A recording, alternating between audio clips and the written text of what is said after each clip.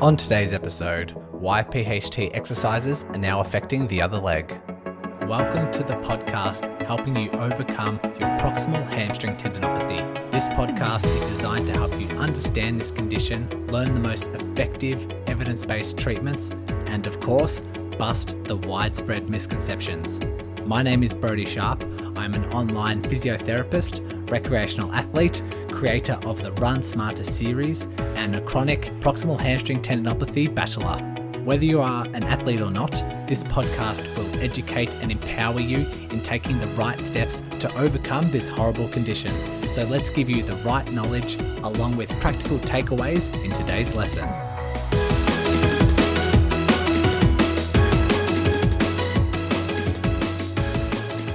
I struggled with the title for this episode a little bit because I'm going to be replying to a Facebook post from someone with PHT and didn't really know how to effectively title this episode, but I thought it was a nice post because there was a lot of questions in there, a lot of confusions, and thought I would turn it into an entire episode just to clear things up.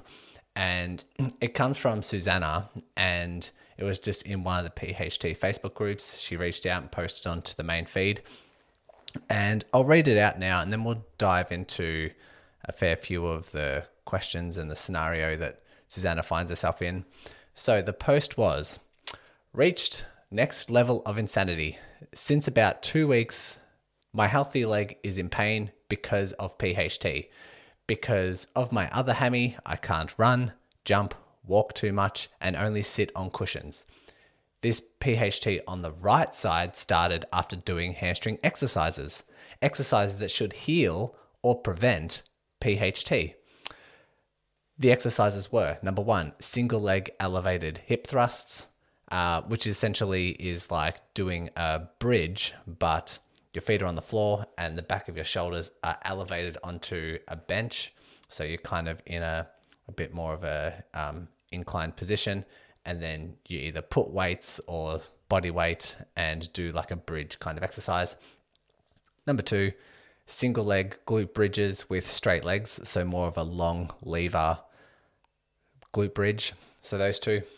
Susanna continues, I never had any tendon problems before my injury 2 years ago on the left leg, so now she has symptoms on both sides from doing these exercises. And she asks, so how can these exercises cause PHT on the healthy leg? And what should I do for rehab when PT exercises cause PHT?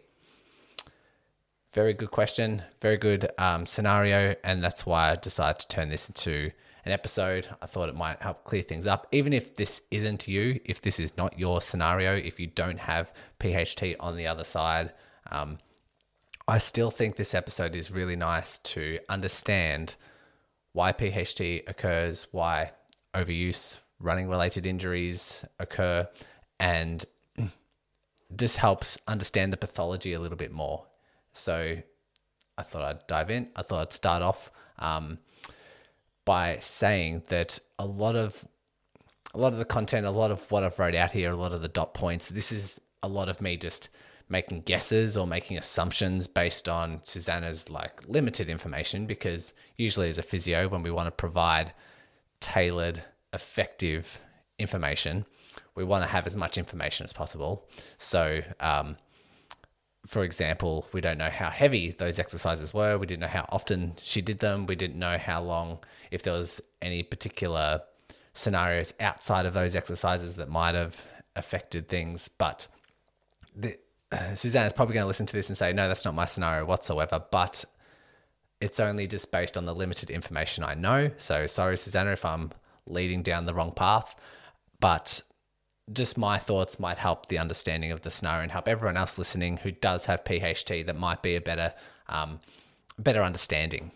And so we'll continue on now that I've sort of mentioned that these is just going to be guesses and going to be assumptions, but I thought it would be useful to start with just recapping the universal rules of load versus capacity, because this is the vast majority of running related injuries, overuse injuries, PHT exercises that aren't, I guess, traumatic. Like if you haven't fallen or tripped or twisted or been tackled, or something that's very traumatic, like very instantaneous, to develop a PHT pathology, sometimes like a tendon tear or something. If it has been from overuse, it's most likely going to be around this load versus capacity relationship. So I've discussed this on the podcast before, but let's have a little bit of a recap. So load versus capacity is just essentially the load that you place on your body, particularly the tendon, if that load exceeds its inbuilt capacity, its inbuilt maximum threshold to tolerate the load, then it will become an overloaded pathology. So we need to make sure that we understand the load that we place upon it. So that might be running duration, that might be running speed, that might be uphill running, that might be deadlifts, lunges, squats, cycling, all these sorts of things. It might be sitting on a hard surface for way too long. All of this load accumulates, and if this accumulated load exceeds the maximum capacity that tendon can hold, then pathology begins to occur. And the capacity can be manipulated in a few ways, but I might get into that a little bit later. But just recap yourself on that particular relationship, the load versus capacity relationship. And then also a bit of a refresher of the pain, rest, weakness downward spiral that I've mentioned in the earlier episodes, that diminishes capacity. So if there's pain, a lot of people rest or do a lot less than what they once did. That contributes to weakness. If someone were to try and return to those activities, that tendon is a little bit weaker than what it was. More pain arises. They think they need more rest, or they back off their exercises. They fall back to another safe zone, which again fosters weakness. This downward spiral can be quite sudden. It can take maybe only 3-4 weeks, or it could be a very slow downward spiral that sometimes takes years. Because not only does it diminish the tendon, it also diminishes the rest of the body.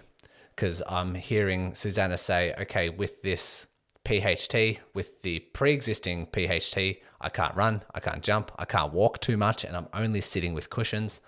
I'm assuming that is a behavior or a habit that has slowly formed over time. So maybe you were running initially and PHT symptoms occurred. So then you backed off the running, but were still running, and then symptoms occurred again. And just slowly over months or years, you've slowly retreated back to then being like, I can't run. Any sort of running dosage increases symptoms. Any sort of jumping increases symptoms. And then that falls back again over months to say, you know what, even if I walk too far, that starts to produce symptoms. So now I have to be really careful about how far I walk. And we've seen it time and time again with PHT cases of being able to sit for a certain duration, 2 hours. After 2 hours, I get really agitated, really sore, and I have to stand up and walk around. And so the habit becomes, okay, let me only sit for an hour, and then I'll stand up and walk around and do all these things. And as the months go on, then all of a sudden an hour becomes too much. And then a few months later, 20 minutes becomes too much. And then that downward spiral will slowly generate until sometimes, in some cases, people just avoid sitting altogether because any sort of sitting produces symptoms. But as the months go on, that tendon is now not used to sitting, and its capacity to sit is really, really low. And it's just because of that behavior of retreating back to safety, and that pain, rest, weakness, downward spiral just contributing and becoming more severe. And so if Susanna's saying, I can't run, can't jump, can't walk too much, and can only sit with cushions, I'm just assuming that the capacity of that tendon is diminishing, but also the capacity of the rest of the body is also diminishing, because when you stop running, the whole body stops running, not just that tendon. And so the other side, the other hamstring tendon, if we want to hone in on that, is also diminishing in its capacity. It's almost like if I was to come up with a really extreme analogy, let's just say someone's in the gym and they really want to strengthen their biceps. So they do their bicep curls on both sides and they get nice and strong. And then all of a sudden an injury happens, let's say a broken arm. And instead of putting one arm in a cast, they're now putting both arms in a cast. That will diminish the strength and capacity of both sides. So if you're running and building up a lot of strength, a lot of endurance, a lot of capacity, and then all of a sudden you stop running, you've stopped running on both sides, and so both will diminish.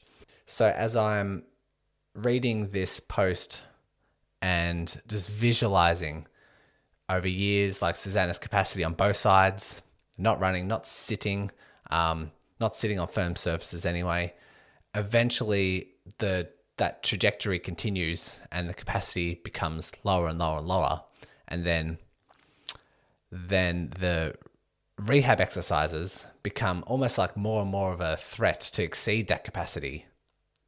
So we hypothetically have like a weaker body, then we're subjecting to heavier exercises. And these are hamstring exercises as well.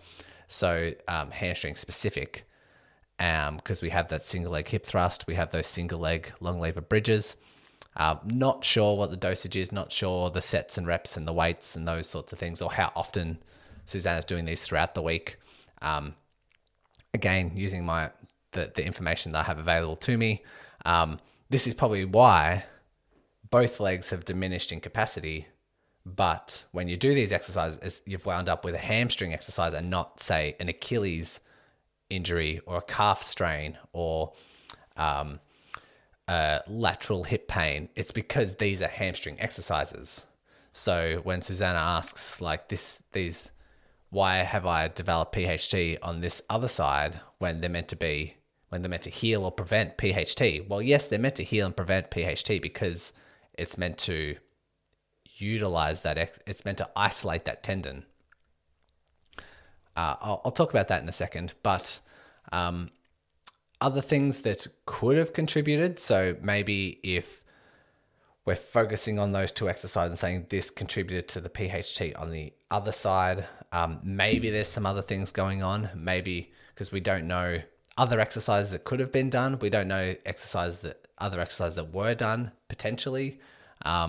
We don't know what the walking was throughout the day. We don't know if there was too much sitting, because we could do these two exercises and it contributes to load of the hamstring tendon. But also on that day, you might have been sitting a little bit longer than usual, or maybe the last couple of days you've done a little bit more sitting, or maybe the last couple of days been done a little bit more walking, or maybe done gardening. And I've seen a lot of PHT flare-ups from gardening, and maybe is not in the forefront of your mind. And therefore, if we've done gardening, let's hypothetically done some gardening, done a little bit more sitting, had to do a long drive to visit some family, and then done these hamstring exercises that has then caused PHT on both sides, maybe all of this is a contributing factor. But then again, that's the load. But in this relationship, load versus capacity, we can look at the other side of the equation, say there are some lifestyle factors that affect capacity. We're talking about lack of sleep. We're talking about stress, like stress management, talking about diet. These sorts of things, if not all checked, can diminish the capacity of the body. It limits the body from tolerating certain exercises or certain loads that it could once tolerate. So maybe around this time that both sides have become affected, maybe there was poor quality sleep or stress management as a scenario. Just putting that out there. Load versus capacity, we need to look at both of those two components in that relationship. Then we have this scenario of what didn't used to cause irritation now causes irritation, and then it just spirals from there. I sort of talked about this a little bit at the start or a little bit earlier, but there's Susanna's like kind of puzzling question of how can exercises flare up my hamstring when it should be healing and preventing me from generating PHT. And I hear this quite often. I get clients who say, I hear deadlifts are really good, but they just don't work for me because I've done deadlifts in the past and they've flared me up. And I've also had clients say, I just don't sit. Sitting's no good for me because as soon as I sit, things flare up. But they flare up because you're targeting that certain area. They're designed to target that area. We want to isolate the hamstring tendon with things like deadlifts and lunges because that's what we want to do. We want to train that tendon to build up its capacity, and finding an exercise that hones in on that area is the right thing to do. But if you do too much, if the dosage isn't right, if it's too heavy, if you're doing too many, if you're doing them too frequently throughout the week, if that isn't correct, then it will flare things up because we're targeting that one area. But if you get it right and you train that exercise within your adaptation zone and then build up from there, then it's actually extremely beneficial because you're targeting that area. If you were to do, say, calf raises, very hard to build up the capacity of the tendon if you're doing calf raises because it doesn't really target the area. It doesn't isolate that particular muscle group, that tendon, that unit. And so this is why exercises that are designed to prevent and heal the PHT have the potential to flare things up because you just get the dosage wrong in that honed in isolated exercise. So if things have flared you up in the past, if you're really hesitant to do deadlifts because deadlifts have flared you up, don't avoid doing them. You need to embrace them just with a new dosage and make this, what was your weak link, your strong link. We want to make sure that if you have any weak links in your chain, we make it your strongest. And if even the slightest bit of a deadlift action has flared you up, that is a severely weak point for you that you need to get stronger. And you get stronger by doing it at a better dosage, at a right dosage, and then building up from there. So at the moment, we have hopefully answered Susanna's questions of how can these exercises cause PHT on the healthy leg? Because we're talking about diminishing capacity on both sides.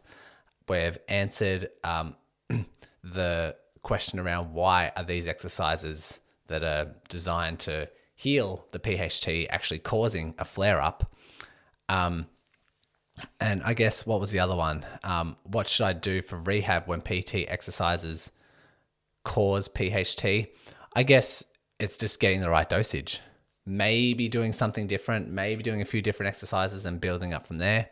But I thought I'd finish off with just like, in addition, things to prevent this downward spiral, because I know some of you listening would be like, okay, so running's flaring things up, so I have no option but to reduce my running. But that's contributing to a pain, rest, weakness, downward spiral that we don't want. So what do I do? So I've got 5 dot points here just to, help encourage or foster the delaying process or the prevention of this downward spiral in the first place. The first dot point here I have is be proactive.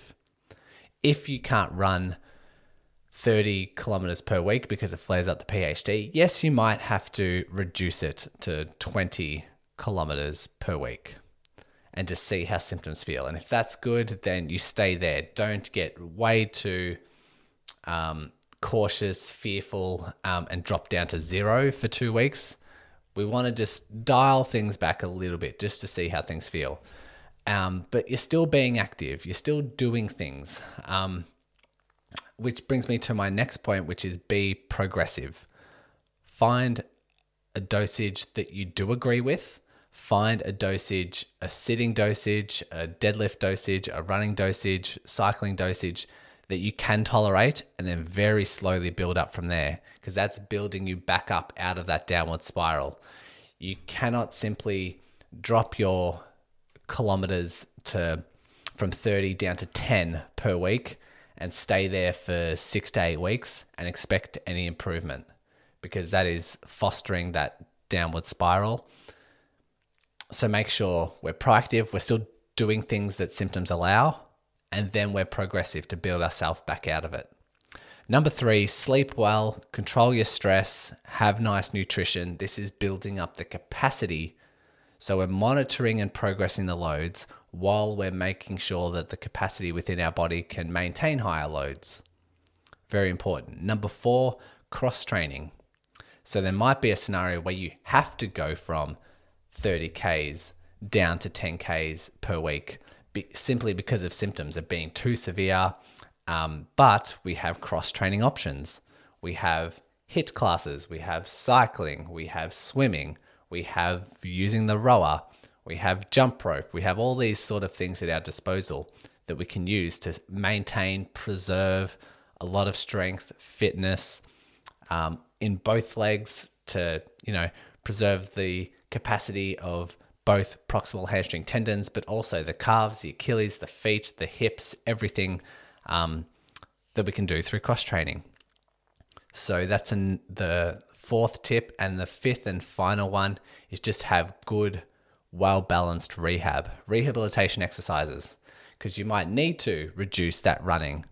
But if you can tolerate some level of calf raises, lunges, squats, deadlifts, then we're doing those and we're again being progressive. But this is attempting to bridge the gap between your current capacity, what your current PHT sweet spot is, and where you need it to be.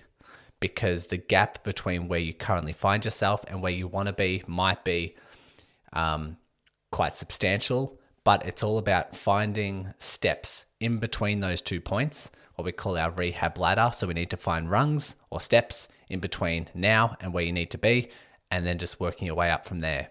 And we do that. That's what good rehab entails. And it's what we should all be including if we have any sort of injury, finding where our current capacity is, what goals you have, and then just building a systematic approach from there, which is what I do all the time. It's why I work with runners. We can do that online, even without runners. Like I've had cyclists, I've had people who aren't really that active that have PHT. Their rehab ladder might be, I can only sit for 5 minutes and I need to sit for 60 minutes. That might be a current to future capacity, and it's how do we get there by building in those steps. I hope that made sense. If you do need a tailored kind of program, I do have that link to a free 20-minute injury chat in every podcast episode. So you can always sign up to that and we can have a chat and see what that looks like for you.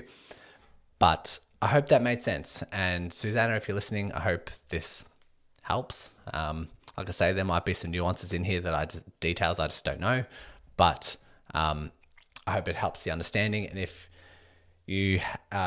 other listeners have PHT on one side or on both sides, I hope this has helped some understanding. So hope you enjoyed, and we'll catch you in the next episode. Thanks once again for listening and taking control of your rehab. If you are a runner and love learning through the podcast format, then go ahead and check out the Run Smarter podcast, hosted by me. I'll include the link along with all the other links mentioned today in the show notes. So open up your device, click on the show description, and all the links will be there waiting for you. Congratulations on paving your way forward towards an empowering, pain-free future. And remember, knowledge is power.